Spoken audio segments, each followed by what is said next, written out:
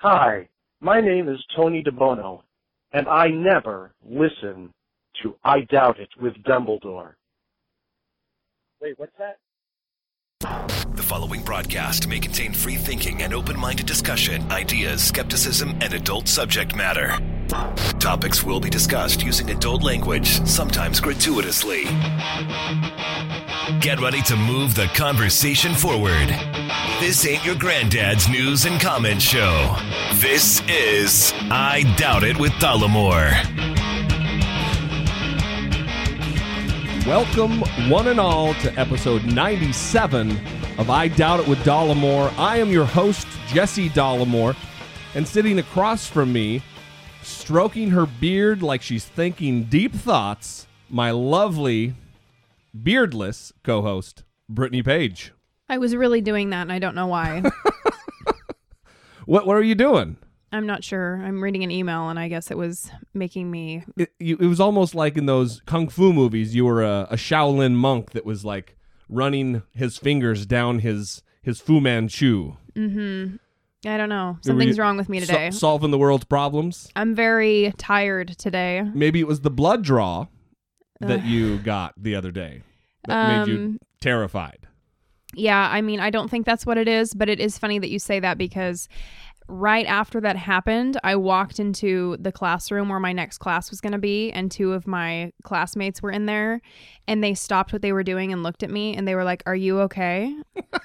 And I said, "Yeah, why?" And they're like, "You just don't look great." And I said, "Oh, I just got my blood drawn, so that's probably why." For the audience's edification, Brittany, the lovely and talented Brittany Page, is getting her blood drawn to make certain that she does not need a booster for the measles vaccine because of the nuttiness right now in our state specifically. Right. And by our state, I mean the state in which we live. I do not claim this to be my state. But anyway, yeah, that's good. So you're doing the responsible thing, making sure that you are up to date and ready to go to battle the vicious disease. Right. I hope I have enough of the whatever I need in my system of the vaccine or whatever. The antibodies. Right. Because I don't want to get the shot because it costs like $67. Yeah. And that's expensive. Yeah. Brittany Page is not one who likes to spend money in any amount. Even if it's to save my life. So I do want to call out to the audience real quick before we get going. These drops that you're hearing at the top of the show, I've received many of them. I don't know, 15, 20, maybe 25 of them, and I love them. They're awesome. But I still need more. I want a whole bunch of them to be able to choose from to put at the beginning of each show. So call in 657-464-7609. Make them short, 10 seconds, whatever. If you want to make them creative or funny or whatever, I just want you to say how you never listen to the show. And if you don't want to call in and leave a voicemail, you can record yourself on your smartphone and email it to idoubtit@dollamore.com. Either of those ways are great. Do it because it's funny and I will love you for it. Moving on. Let me ask you, if you live in the United States and you have been watching TV at all, and I would assume on any channel because I've been seeing this goddamn commercial running incessantly, tell me if you're familiar with this. Guys, this Valentine's Day, size really does matter. So if you want to score big points with your Valentine, go big with the big hunk of love bear from Vermont Teddy Bear. This guy is a 4.5-foot tall pile of awesomeness. He's big. He's soft. And let's face it, no girl can resist a teddy bear that's this adorable. The big hunk of love bear from Vermont Teddy Bear. So that's no it. Ordinary Valentine's present. Thoughtful. It's romantic. The no girl can resist it is what drives me fucking crazy. Think about it. It drives me crazy. I know why it bothers you, and those are different reasons than why it bothers me. It bothers me because it's a giant teddy bear. Who wants to Who wants to give or get that as a gift? Where in the hell are you going to put it? It's a 4-foot tall teddy bear. Yeah, it's and massive. It's $99.99. That's how much it costs. Right. That is insane. That's $100. Well, it's also... Do you know how many lobster rolls I could buy with $100? Probably 5 of them. No. 6, yeah, okay. maybe 7. Yeah, that's true. So here's the deal. Not to shit on your beloved lobster roll, but here's the deal. It's a teddy bear. It's not that wonderful a gift. And let me ask you, Miss Page, do you think you'd be able to resist the wiles of getting a teddy bear as a gift? I may have said that if someone were to buy me that. No, I won't say that. We won't say what I said. But I have no desire to have a teddy bear. And they have this commercial and they have these women like jumping into bed with the teddy bear all excited. Mm-hmm. And then like, or the boyfriend walks up behind her with the teddy bear and she turns around and just loses her mind for this teddy bear. Yeah, no, so dumb. You're a grown woman. What are you doing reacting like that when someone gives you a freaking teddy bear? The other thing is they show, like, to juxtapose this gift, this wonderful gift, against what you shouldn't do, they act like women hate flowers because flowers die. To me, that's the good thing about giving flowers, is you get to get rid of them. They also say chocolates are bad as a gift. Well, they show the woman like dumping out this giant heart-shaped box of chocolates, disgusted. I know. How dare she waste all those delicious chocolates? Anyway, these commercials are everywhere, and obviously it's a push toward Valentine's Day, and it's getting on my nerves. Thankfully, we're coming up on the Tuesday before Valentine's Day. When's Valentine's Day? It already happens. Tuesday was yesterday. Oh, so yesterday, Tuesday, so 2 days ago for you, audience, 2 days ago is what they call Red Tuesday. Right. They were talking about it on the news, and apparently it's the biggest day for breakups of the year. Right. And because people want to break up before Valentine's Day because of the pressure to do something on Valentine's Day or give a gift on Valentine's Day. This is what was said on the news anyway. I tried to find something to corroborate this, and nowhere to be found. I couldn't really find anything that I trusted, but I think that's weird. Well, you're breaking funny. up to avoid Valentine's Day? There's a lot of weak-ass, punk-ass guys out there.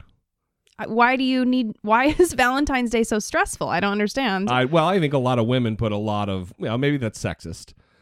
I think I'm safe in that assumption that a lot of women put a lot of importance on Valentine's Day, which is, listen, if you're not demonstrating constant love and commitment and adoration and appreciation for your partner year-round, if you only do it on Valentine's Day, something's wrong.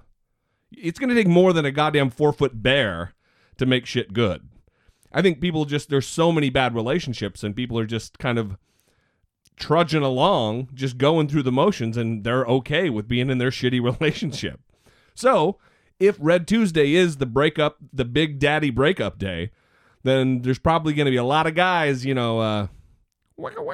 helping themselves out. All right. Yeah. That's... I wonder, when one summer we went to church camp, and oh yeah, it's a church camp story. Except this time I didn't have to get. No, I'm joking. Okay. No, we were on a bus. We were going to a youth conference at Pacific Lutheran University I don't know why I'm shaking my arm like I'm giving a Hitler speech or something. Mm-hmm. But we went to Pacific Lutheran University every summer to a thing called Youth Alive. Oh, it sounds great. Oh, wow. It was so good. And on the bus there, we traveled from northern Idaho to Seattle. So, I don't know, a 6-hour drive or so. And all of a sudden, people on the left side of the bus were freaking out. And it turned out there was a man. Oh, God.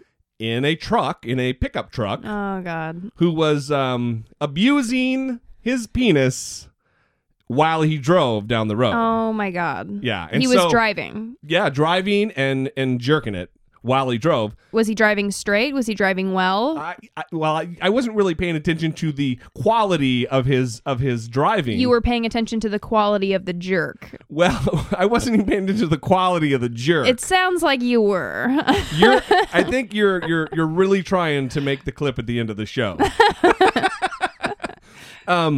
Well, imagine it's a bus with, let's say, I don't know, maybe 35 to 50 Christian kids, right, who are sitting equally on both sides, on either side of the bus.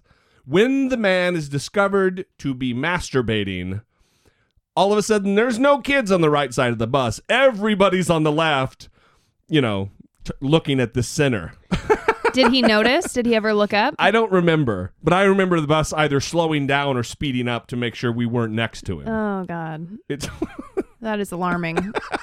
I think it happens more than people think. Well, I have also encountered a public masturbation experience. Oh, wow. Yeah. How was it for you? Were you, did you have a good time while you masturbated in public? It was not me. Oh, sure it wasn't, Brittany Page. No, I was probably like 13 at the time. That's early to be masturbating. Anyway, and I was floating the Boise River with my mom and my mom's friend, and I think maybe my two younger sisters were with us. Let's kind of explain floating the Boise River. The river in Boise is obviously the Boise River, and by floating, it's just inner tubing down the river. I don't know if this is a regional thing. Right. It's not like a super scary river where you need to be rafting and have gear on. Yeah. You're in an inner tube and your ass is in the water and you have a good time. Yeah. And it's like 3 or 4 hours and long. It's hundreds of people do this on any given weekend. So. Right. So we were doing that. And at one point, I think either my mom or my mom's friend started yelling at someone that was up in the trees over the Boise River. Very wooded. Boise is Le Bois, it's the city of trees is the nickname. So there's a ton of trees down there by the river. Right. And this man was in the trees with his pants down, masturbating, watching the women go by in their bathing suits in the inner tubes. Wow. And I didn't know what was happening really at the time. I think I was kind of confused and I didn't really know what he was doing. Sure. And my mom screamed at him and, called him an effing pervert or whatever my mom would say. And well, did he finish? He fell out of the tree, slid down out of the tree. And then I saw him running up a hill through the trees, pulling his pants up, trying to just get out of there as quick as he could. What has a person done to themselves or had done to them in childhood that would make them need to do something like that? What gratification does he get? That's a weird thing. Yeah, I mean... It's bizarre to me. It just seems like you could stay home and do it. Well... And, you have a computer now. Well, there's something in there that there's a trigger that makes him feel aroused because of the risk, I think. Right. But goddamn, there's a... Well, it's also a bummer because there were kids. And I mean, I was 13, so that means, one of my younger sisters is 5 years younger than me, and then the other one is 8 years younger than me. And these were young kids. Yeah. So to be doing that is not good when there's kids that are on the river. To put it mildly, but it makes you wonder who his target was. That's the other thing. Was it the sister that was 8 years younger that he was, or was it your mom? I mean, the scary thing is, like you're saying, it could be kids. And the other thing, when you're on the river, you don't have a phone or anything. So we couldn't call the cops. Right. You had to wait until you were done floating the river. Or wait until he's done. Well, yeah, I mean, because you float the river until an endpoint where it's easy to get out and cars are parked. Right. You strategically meet somewhere, take your cars to certain places. Well, you got to get back to how you got to your drop-off point. Exactly. Yeah. So there's an end point that you get to, and you can't really just stop in the middle of the river and go about your business. Also, it would be difficult to get from the middle of the river to the shore to chase him down and kick him in the balls. Right. It was just a difficult situation. So he got away, and hopefully he stopped doing it. He lived to jerk another day, as they say. Yes. That's what the kids say now. I haven't heard that, but cool. That's great and creative. Right. So that's terrible. Terrible. It wasn't a good experience. Most of my experiences on the Boise River were terrible. So yeah, huh? Well, stories for another day. Mm-hmm. We'll put that one in the file for tomorrow. So I want to do a little follow up before we move on. We had a lot of all the things from last episode that got talked about. The one thing that really drew the most scrutiny and criticism was my talk and my opinions, and my lampooning. And one more, and my stark criticism of Bill Maher. Which was weird because I had the same opinion as you. Right. And in fact, I think I was more fired up than you were. I mean, I was very angry about this situation, but I received messages from a handful of people, and they didn't criticize me. They criticized you. So that was interesting, but I think what kind of freaks me out about it a little bit is we try to emphasize free thinking and open discussion, and typically, I guess, our listeners lean to the left. I think that's kind of what we have found, and that's typical of people in a non-believer atheist community. I think so. So that makes sense, and they and that's okay. Yeah, no, that's great, especially because that's me. Right.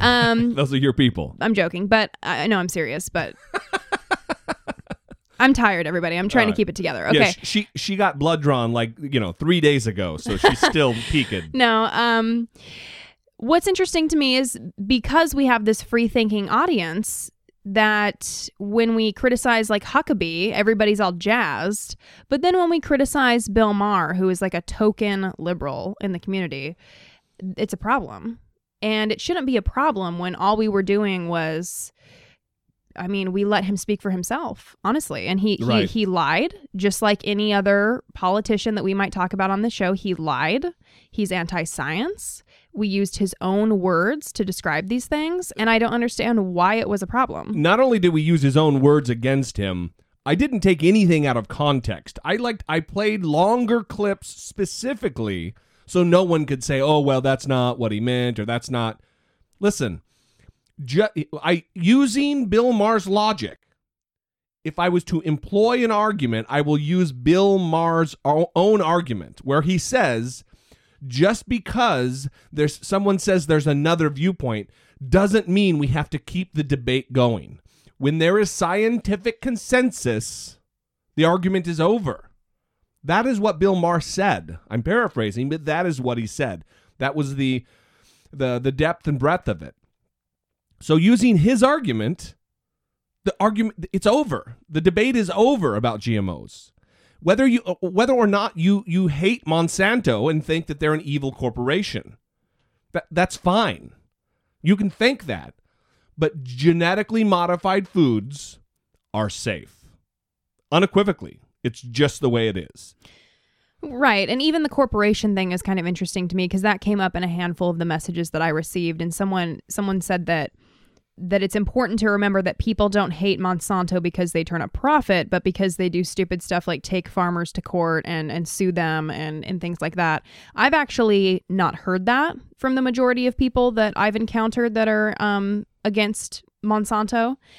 I have heard those individuals talk about that they don't like it because they're for profit, so they can't trust them. And then also there's people that believe Monsanto is poisoning people, like just for fun. Right. So that's a problem. And Bill Maher hasn't really gone into depth about how he feels about Monsanto. Again, he just said one word, Monsanto. Right. So that's not an argument. Yeah. So we don't know why he feels how he feels about the corporation. And I don't think that we should read into it and place our own parameters on that and try to guess what he thinks. We should, I guess, wait for him to talk at length about it. He won't because he can't. There's not an argument there. Listen, if you don't like the company, that's fine. I'm not talking about that. What we're talking about is whether or not GMOs are safe and viable and saving millions of lives, and the fact that scientific consensus rests on the side of GMOs. It rests on the side of vaccines, which we'll get into a little later. Well, I guess we'll do it now. Yeah, with sweet little Rhett. No, I won't. Yeah, with sweet little Rhett for sure. Oh, okay. But here, let me say this. Listen, that's the beauty of what we've got here, what we've built here. And when I say we've built, I don't just mean Brittany and I mean all of us, the listeners and us. It's us. We have built this show into something great. It is a conversation. It is moving the conversation forward.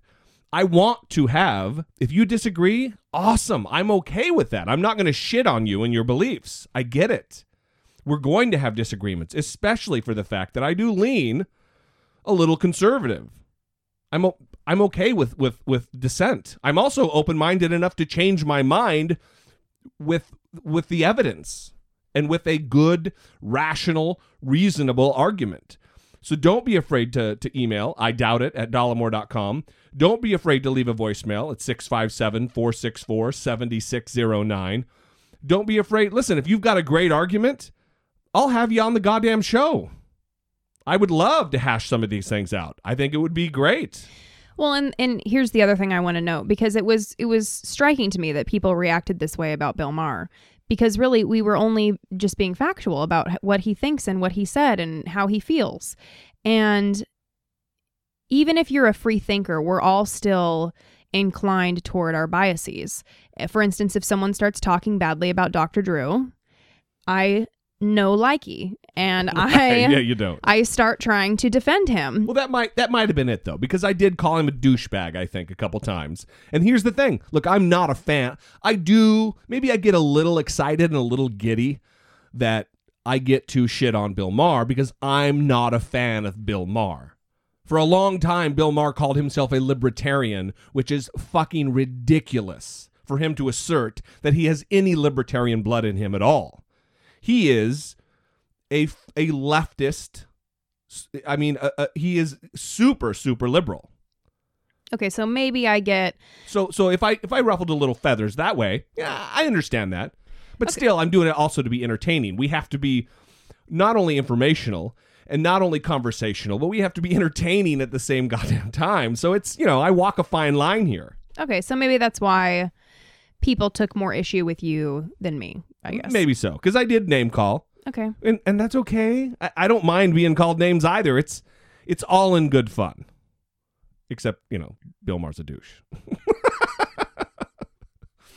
All right, so the next piece of follow-up does deal with the vaccine thing. Again, we talked about a couple episodes ago, a little boy named Rhett Krawitt, who is recovering, I guess he's in remission right now from leukemia, and his father wanted the Marin County, whatever school district they're in, to require vaccines, just like they require people not to bring peanuts, because it puts his son with already a dampened immune system at great risk. So ABC 7 reported from this school district trustee meeting, and this is what happened. My name is Rhett, and I give a damn. Tonight, a young boy with leukemia making an impassioned plea for all children to get vaccinated against measles. Good evening, I'm Dan Ashley. And I'm Ahmed Dates. It happened tonight at a school board meeting in Tiburon. ABC 7 News reporter Lillian Kim is live tonight with the story. Lillian, he was effective. Dan, Marin County residents have certainly developed a reputation for being wary of vaccines, but tonight, the Reed Union School District defied that stereotype. Soon, we will say gone with the measles. 6-year-old leukemia survivor Rhett Krawitt will be getting his measles shot in a matter of days. It'll be 1 year since his last chemo session, and doctors say he'll finally be well enough to withstand the vaccine. But this story isn't about Rhett anymore. It's about the expecting mothers, the babies, and the hundreds of kids currently with suppressed immune systems. Tonight, Rhett's parents urged the Reed Union School District to support legislation requiring every student to be fully vaccinated. No more personal belief exemptions. In fact, the only exemption would be for kids who are too sick to get the vaccines. Pediatrician and State Senator Richard Pan is the bill's co-sponsor. The rate of adverse effects from vaccination is much less than the disease itself. Marin County has the state's highest rate of personal belief exemptions, 6.5% among all kindergartners. The motion passes. But in a 4-1 vote, the Board of Trustees voted to support Senator Pan's legislation, which means if the bill becomes law, John Minnie isn't sure what he'll do. His daughter is only partially immunized because he's not convinced the vaccines are 100% safe. Whether I could get a medical exemption for my daughter or not, I don't know. If the bill passes, California will join 33 other states that do not allow personal belief exemptions. In Tiburon, Lillian Kim, ABC 7 News. So Rhett, sweet little Rhett, is just the cutest little thing on earth. He really is. He is a handsome little guy. He's just wearing a spiffy suit and a nice shirt and tie, and he looks so good. And apparently he does not give a damn. No.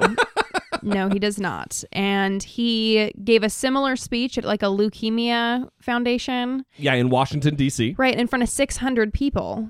And he is just a great public speaker. He really, for 5 or 6 years old, he is going to be a prolific public speaker when he's, a man, because he's already pretty goddamn good. Right.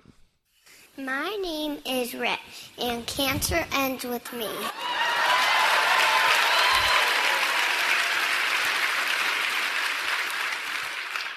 Leukemia is cancer in my blood.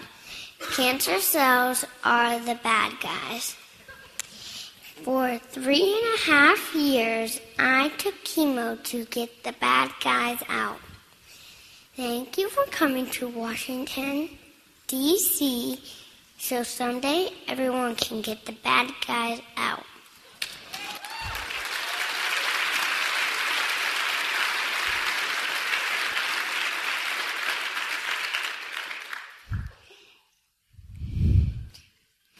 Cancer ends with me.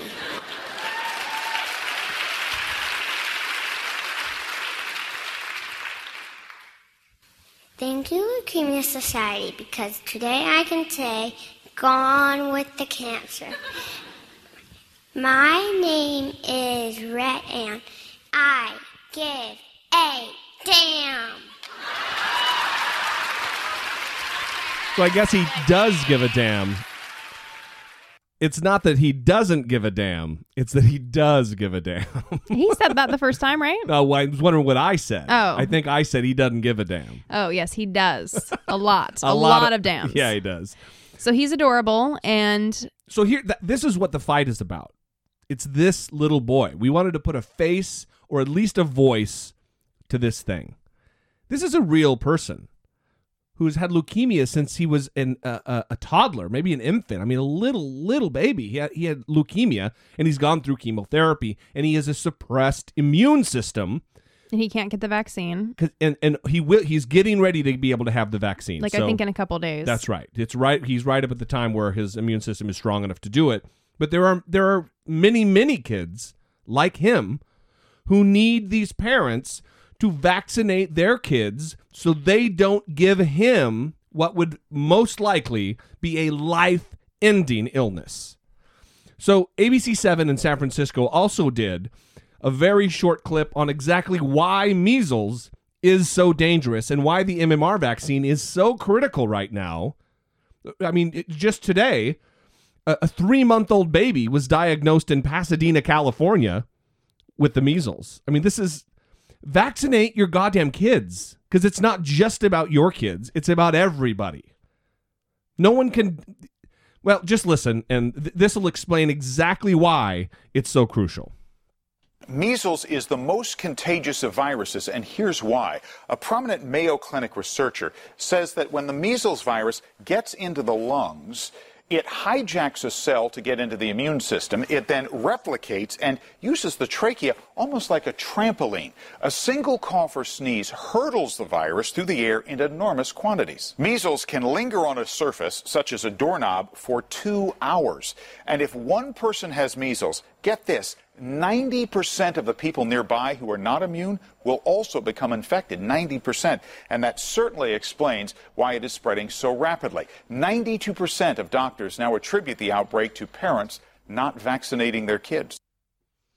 So I guess in the mind of these conspiracy theorists, they believe that 92% of physicians, that they're in on the campaign to poison and inject diseases into the arms of their children. It doesn't make any sense. And I think there's merit to their fear. I understand their fear. They love their children. I don't think they're trying to harm their children. Right. But they're not being wise about it. Right. And they're putting many more people at risk, not only their children. I mean, they don't even think that they're putting their children at risk, but not only their children they're putting at risk, they're putting children, like beautiful children like Rhett, likely at risk.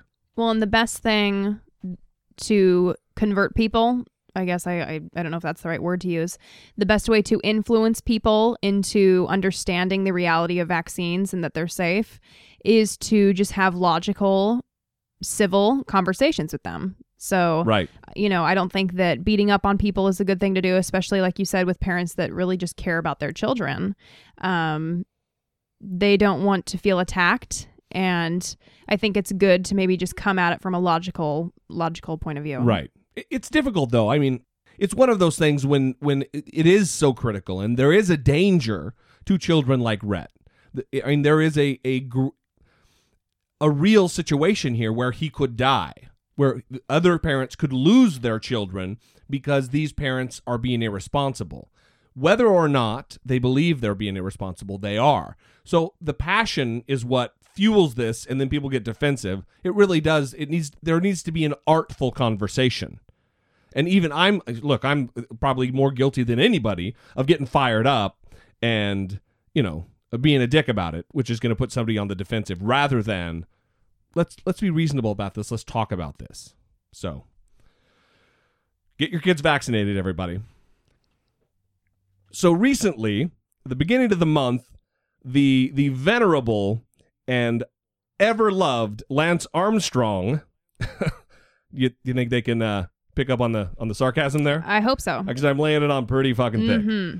Lance Armstrong was involved in let's put it this way. Lance Armstrong's girlfriend, allegedly, was involved in a traffic accident after a party late at night or early in the morning where she smashed into two cars. Well, the truth came out, and it actually was Lance Armstrong who did the smashing after having drank at a party and drove and smashed into rental cars.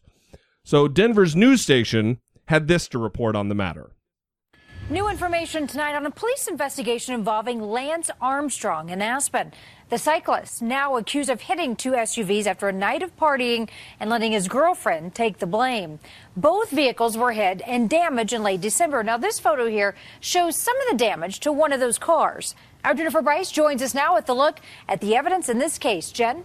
Karen, in this police report, an Aspen detective says that he was actually very suspicious of the story that Lance Armstrong's girlfriend, Anna Hansen, gave to police when she said that she was the driver in that hit and run. Now, that suspicion led the officer to then go find some surveillance video at a local store to seek the truth. These are the damaged rental cars police say Lance Armstrong hit after allegedly a night of partying in Aspen. Police say initially Anna Hansen took the rap for her boyfriend. Aspen police have now cited the disgraced cyclist with speeding and failing to report an accident after detectives went digging. This is a picture of the couple off of Armstrong's Twitter page. Allegedly, Armstrong's car slipped on some ice, hit the parked cars, and after the homeowner called police, they say Hansen came to the door saying that she and her husband, Lance Armstrong, would pay for the damages and that Armstrong was driving. Detectives say, though, Hansen told them she was driving, but later came clean, saying, quote, "It was a joint decision. We had our family name smeared over every paper in the world in the last couple of years." She adds, quote, "I thought, gosh, Anna Hansen hit some cars. It's not going to show up in the papers, but Lance Armstrong hit some cars. It's going to be a national story." And when Hansen initially told police that she was driving, she says it was because Lance had had a couple of drinks at the party that they were at. Now Armstrong, he will be back in court in Aspen in March. Back to you. Jennifer, thanks very much. So Lance Armstrong is just apparently completely unable to take responsibility for anything that he does. Well, it strikes me as funny might not be the right word, but it strikes me as odd that they say, well, over the last couple of years, our family name has been smeared through every paper on the planet. Well, why do you think that is? it's a strange thing that, like you said, he can't take responsibility. You're the reason, your actions, your habitual cheating, and your lack of integrity are the reasons that your name has been smeared, that all of your Tour de France wins have been stripped from you because you're a terrible human being. Right. You did it to yourself. It would be one thing if he would come out and say, look, hey, I fucked up, guys. Goddamn, I'm a flawed human being, and the competitive nature in me and the drive to win made me make some bad choices. But he's not man enough to do that. He's not big enough to make that decision. Well, instead, he actually said recently in an interview, if you take me back to 1995 when doping was completely pervasive, I would probably do it again.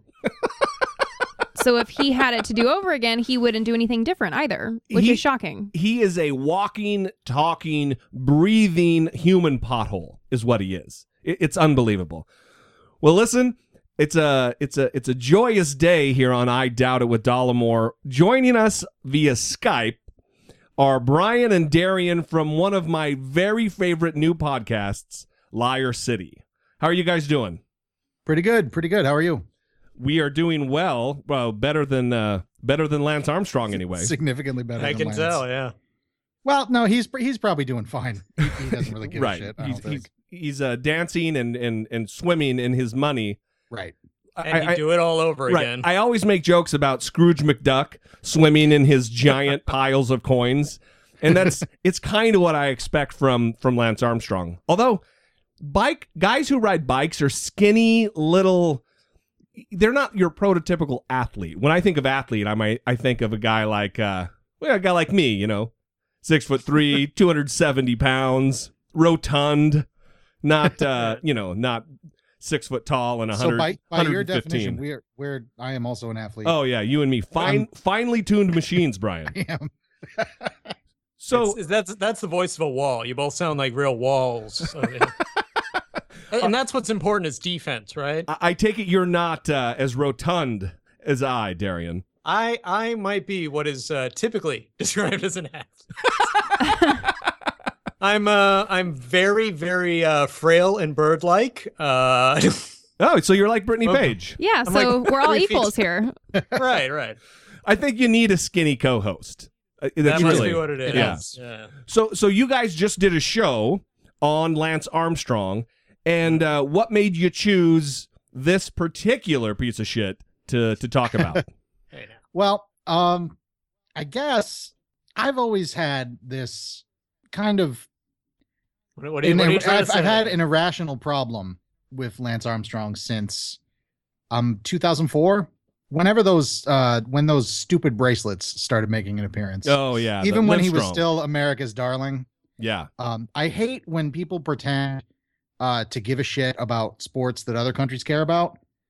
So anybody who becomes like a big soccer star in America or a big bicyclist, like name another professional cyclist. Name one other one. Yeah, I can't. There's none. Yeah, there are none. Yeah. The rest of them have unpronounceable French names, and nobody gives a shit. Right. But Lance Armstrong, the world cares. The world cares. I don't think they do. I refuse to believe that the world cares. Anyone cares? Okay. They're just drinking on the side of the road in France, and that's right. They just found out there was a race. Right? I mean, really, other than France and Italy, cycling's not a big deal. It's not, but it's actually. I mean, in our research, it is, especially the Tour de France. It's a crazy, dangerous. And the trek, the trek is dangerous. It is for the conditioned athlete. It's grueling. Sure. And that's actually where my research led me to the very beginnings of the Tour de France.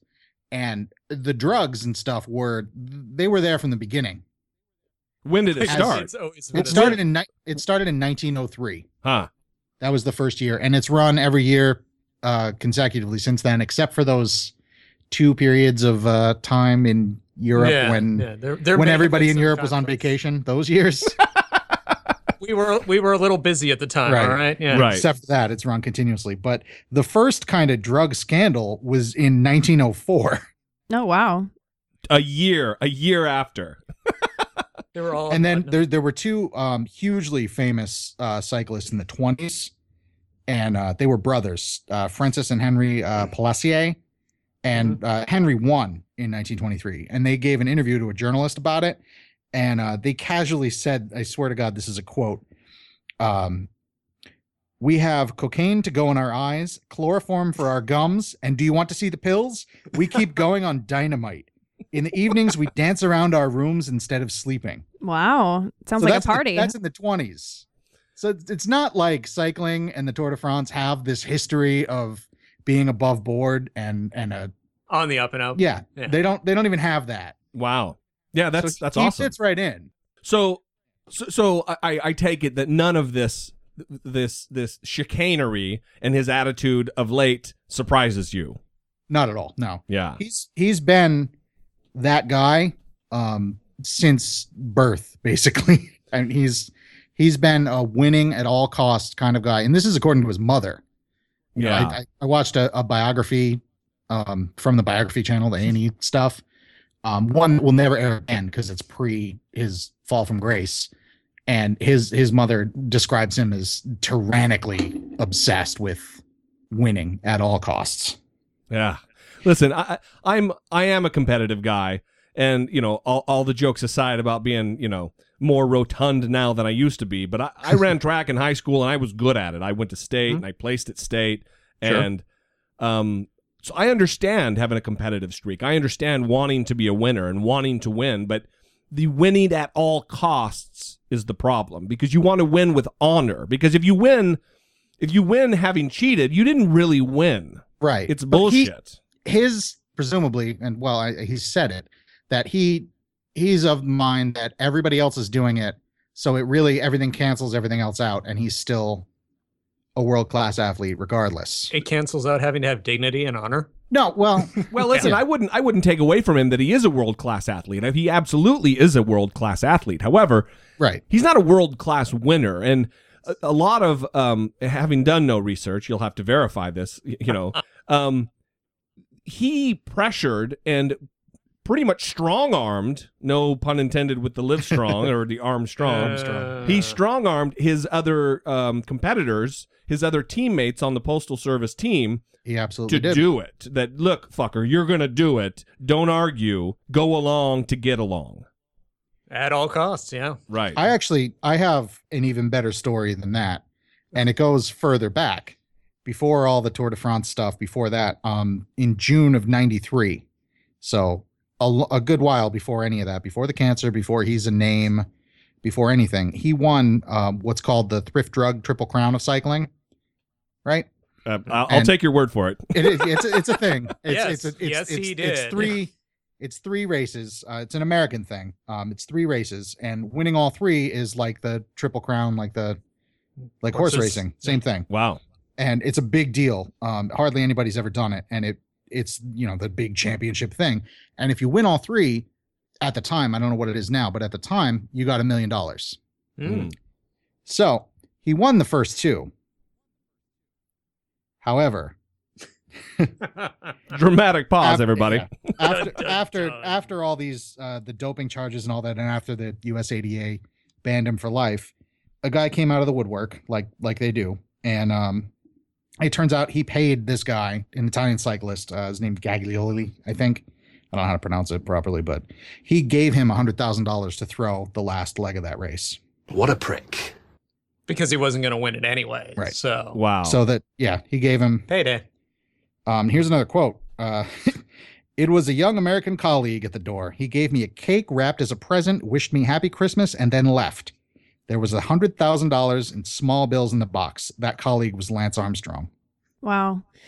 Yeah, that's 93. That's what I feel is significant about what he said about that he would do it all over again. It seems like, you know, reflecting on what's happened, that someone who's such a tremendous athlete that wanted to compete would have tried to change the system of doping that was occurring rather than just joining forces. Well, not only that, listen, if the dragging of your sacred name through the papers and through the mud over the course of the last couple of years was so terrible, if it was so terrible for you and your family, then given the chance to go back and do it the right way again, any normal person would say, yeah, you know, it's been so terrible, and my name has been besmirched. I would do the right thing this last time, given it the chance. Even just from a self-awareness perspective, like even if you don't truly believe that, you would say it, right? Unless you were a complete and total sociopath, like you would lie and say, "Oh, of course I would change everything." Well, that's what's weird is that he's not. His optics are so off that he's not even. I mean, it almost wants you want to give him credit. Well, at least he's just an honest dickhole, you know? Yeah, but there's an honesty, and then you gotta wonder if he isn't self-aware at that point. Like, does he not realize? I have a theory about these kind of athletes that, you know, guys like LeBron James, whom I'm not a fan, but guys like LeBron James, they grow up and they are rock stars. From the time that they're, you know, in junior high, they are worshipped by coaches and teachers and fans and parents, and they grow up with a warped sense of who they are and their worth to our society. So I give them a little bit of leeway. I mean, I say that, but then, you know, a guy like Kanye, I want to just stomp on his neck. Right. So they, by this time, LeBron James and especially fucking Kanye, they have had enough time to self-actualize. They've had plenty of time. Right. They to get over that. See poverty. They see terrible things. It should balance their worldview that they are just lucky. That, you know, it's you would think, or just people telling them, you know, the critics and what have you, you know, coming out and saying, "Hey, do you realize how skewed your worldview is?" Nobody criticizes LeBron James. Yeah, listen, it's a problem not just with the United States either. This is something that the world can't just point at us and say, "Look, yeah, your athletes are," because this Messier guy, and I mean, he's a soccer player who's always in trouble, or I'd say that like I know, but he's not such. He's You're not an authority. Yeah, he's not a hero. You know, he's no Joe Montana who was never in trouble. He's a guy who's got problems, and it's not. This is one thing that the world also shares with us, that dickhead athletes who are worshipped, they have a problem and they need to be taken down a few notches. Right. The world loves to do that, so it's coming to all of them at some point. Yeah, it's not coming for soccer players. No, probably not. Probably not in America. No, not in America. Certainly not. Well, that's good. You know, I'm hoping that this terrible guy who's willing to throw his girlfriend to the wolves is going to get his comeuppance, because Colorado, they're not going to treat him like Los Angeles court would, where, you know, a girl like Lindsay Lohan gets chance after chance after chance after chance. She spends 15 minutes in jail after doing something that would land somebody in jail for months. It's you think he's going to do time? I don't think he'll do time, but you know, because I don't think it's a time kind of a thing. You know, you bang into a couple rental cars, but leaving the scene of an accident. It is filing a false report and leaving. Yeah. Yeah. Hit and run. There's some actionable stuff in there. But he probably doesn't have a criminal record, and that'll weigh heavily on like a first offense kind of thing. But I'd love to see him have him throw the book at him. So he will regress to the mean. He was not an awesome person as a kid and as a teenager. And this whole cycling thing was his outlet, you know, according to his mother and all the people that still give a shit about him. I think that he will become who he was going to become without the cycling. Yeah. And it'll only get worse from here on out. Well, like I dropped before. What a prick. So tell us a little bit, before I let you go, tell us a little bit about your show and where people can find you, because seriously, I'm really loving it. It's awesome. You've done some great stuff on the Satanic Panic of the 80s, and of course the charlatan. You know, you haven't touched on Joel Osteen or anything yet, but we're getting there. He's on the list. Those type of guys, I love what you're doing. And where can people find you? Thank you very much. We can be found anywhere, wherever podcasts are sold. You know, iTunes, Stitcher, any of the podcast catcher apps. And your website, just liarcity.com. Liarcity.com. I appreciate you guys coming on, and we will. I will certainly will put the link in the show notes, and give a reminder at the end of the show to check you out. Thanks for coming on. thanks for having us. We love your show too. Yeah, absolutely. Thank you very much. You're damn right you do. Hey. Yeah, it was that was nice. Nice having him on. I really do. I love his show. It's it's unique, interesting. A lot of times, with independent podcasts, it's usually 5 nerds sitting down in their mom's basement talking about video games, and it's very rare that a show comes out that has a specific kind of a theme to it that I really dig. And that is one of the shows that as soon as it comes out, I'm downloading it and I'm listening to it. I've subscribed, so it's good. So this week, I guess yesterday or the day before, this news came out that an atheist and self-proclaimed atheist has murdered 3 Muslim students at Chapel Hill in North Carolina.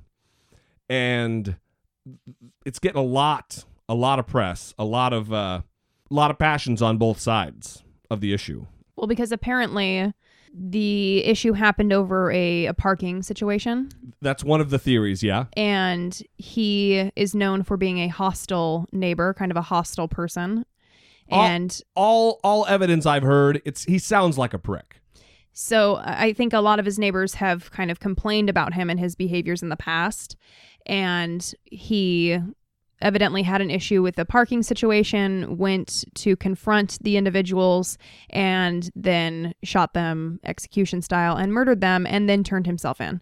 So this is a very strange story. Yeah, all the elements are weird. And people are saying that this instead is not due to a parking discrepancy, but instead was a targeted hate crime toward the Muslim students. And there have been people, tweeting about this. CJ Whirleman, your favorite guy. People talking about how this needs to be investigated as though it was a hate crime. And that's kind of interesting to me, though. I mean, this guy did post anti-religious things on his Facebook page, and, his last name is Hicks, which is... No irony there, right? Just a dirty hick. The things that he wrote and the things that he said were very... didn't seem very educated. I mean, from what I've seen. There are reports of him having, loudly saying disparaging thing because they wear the hijab, they wear the headscarf, which is, it's because they follow their mythology and their fairy tale. But you don't have to berate someone. You know what I mean? I mean, if someone wears a cross, you're not going to say loudly how stupid you think they are because they have a cross around their neck. It's just, you don't have to be a prick just because they believe something different than you. Just because they believe in a fairy tale, which I believe they do, doesn't mean you have to berate them. It's their ideas that are a problem, not them. So these individuals who believe it should be investigated as though it's a hate crime have been blaming the new atheists like Sam Harris and Richard Dawkins, and CJ Whirleman specifically said that they have blood on their hands. Oh, yeah. Well, he also said this. He said, if Iraq has taught us anything, it's Americans can kill as many Muslims as they want without it being called terrorism. So he's asserting that this act by this asshole is terrorism.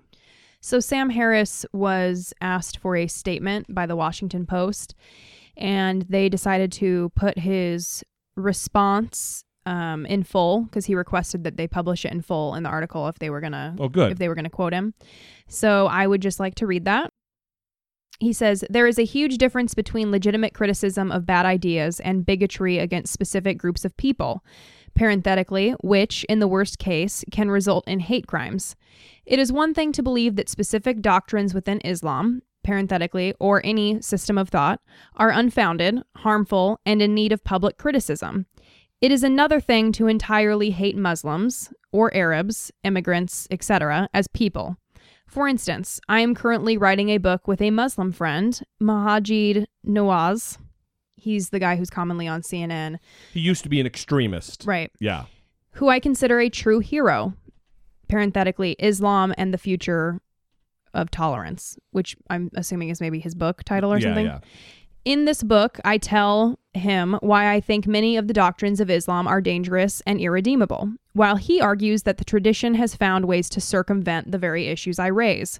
The result isn't bigotry. It isn't even socially awkward. We are simply two friends having a civil conversation on a very important topic. If a person considers his atheism, a lack of belief in God, or secularism, a commitment to keeping religion out of public policy, a basis for hating whole groups of people, he is either deeply confused about what it means to think critically or suffering from some psychological disorder. Well, if stupidity is a psychological disorder, then yes. I believe this guy doesn't have the mental horsepower to process the nuance of that argument. I think it's, they disagree with me, I've got to hate them. And he's, listen, whether or not he's an atheist doesn't have anything to do with it. And I don't think that, from what I know now, it doesn't sound like that this was an act of in the moment, the passion of the moment. You don't scream in, marching in because you're arguing about a parking spot, and then line them up and shoot them execution style. This was premeditated. This guy's, he needs to go away. I mean, there's zero justification for what he did. He needs to be punished for this. Well, and I mean, of course he needs to be punished for this. This is terrible. I mean, he killed 2 women and a male, and the man that he killed was raising money on a crowdsourcing campaign online to collect donations for the Syrian American Medical Society Foundation. His Refugee Smiles focuses on providing dental care to refugees of the Syrian war in Turkey. So this is someone that was, doing charity work. Sure. He was reaching out. He was helping people. He was saving lives. And this is why it's nonsensical. I mean, if I've met some very angry atheists, and it's embarrassing to the cause, and also makes everybody look bad, because there's no reason to hate people. There's no reason to be hateful about people. I mean, just because someone thinks differently doesn't mean they're a bad person, as represented by this person that was murdered. I mean, he just has a different belief system, and you can think it's ridiculous. That's fine. But he was a good person, and he didn't deserve this. And it's ridiculous that this happened. It leads me back to when I was on the Nerd Out Loud show with Christy and Jeremy, and they asked me why so many atheists are assholes. And that bums me out that is such a common thought. Listen, a lot of people are going to think that just because if I make a Facebook post like I do, and like I will continue to do, about the inconsistencies and what I think are terrible elements of these different faiths, that doesn't mean I'm an asshole. But there's a weird antagonism that comes in with a lot of these atheists. I was talking to Brett the other day about it. Brett number one about it. And it's strange that there's this weird, like, I'm so smart and I'm so great and I'm intellectual and I'm going to show you how smart I am. And by virtue of how smart I am, how stupid you are. And it doesn't move the conversation forward. It doesn't do anything for relations between atheists and believers at all. All it does is it serves to set us apart. And when you have these YouTube channels, the Cult of Dusty and the Amazing Atheist, those type of guys who they're stone cold assholes. That is what they are. They come across like pricks. And I think rather than they're not being evangelical, like I talk about being an evangelical atheist, I want to get the message out and convince people and change hearts and minds. That's what I want to do. I don't think that they serve that to that end. I think what they serve is as an entertainment vessel for other atheists, so other atheists can feel, oh yeah, we are so smart, we are so great, rather than trying to change hearts and minds. Yeah, I mean, I just have to say, most atheists that I've encountered on the internet have not been super great. Yeah. So it's weird that they have that sense of entitlement or feeling so great, It's just strange to me. I don't know. Well, listen, there is some merit to why atheists are so distrusted in our society. A lot of it could stem, I don't know, but it could stem from what people see, and people are being assholes about it. rather than just like, hey, listen, if you show me evidence, I'm there with you. Why would I not want eternal life? Why would I not want to be in the congregation of the believers and in this the greatest fraternity of all time? It's a great club.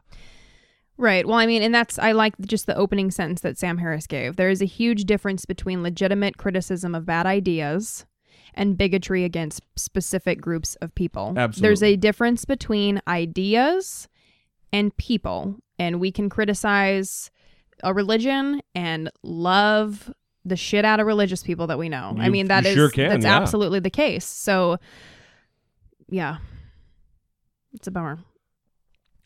So, hearkening back to our talk about Valentine's Day, this Valentine's Day, there's a movie called 50 Shades of Grey, which is based on a book that is coming out. And there is a group that is kind of pushing people to, they're asking for donations to battered women's shelters, I believe, rather than seeing the film. And they've got this hashtag started that's hashtag $50, not 50 Shades. Right. So this social media campaign is asking people to donate $50 to the domestic violence shelter rather than spending it on the movie tickets and popcorn, because we all know that movies are that expensive these days. Yeah. And a quote from one of the organizers of the movement told the Washington Times, "People are really upset about this movie and its potential for glamorizing stalking and abusive behavior, so they're happy to have the chance to do something positive to help offset the damage." They say that real women, quote, don't end up like Anastasia. They often end up in a women's shelter on the run for years or dead. And that was the National Campaign on Sexual Exploitation, one of the sponsors of this campaign, that said that. And I like this message. I haven't read the book. I won't, because I don't have time for that. But you've talked to several people who have read the book.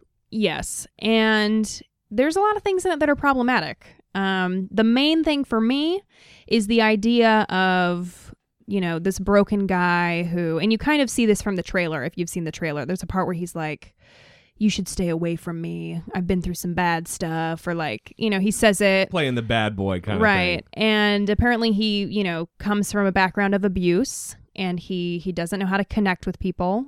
And so he does it, through BDSM and through controlling what she wears, what she eats. And BDSM, bondage, domination, sadomasochism is what that is. Yeah. I mean, if you've seen the trailer. Yeah. Rough sex, abuse, some would consider violent. So he apparently shows his love through controlling what she eats, what she wears, when she exercises. He wants her to like sign a contract, and there's some like stalking stuff that occurs.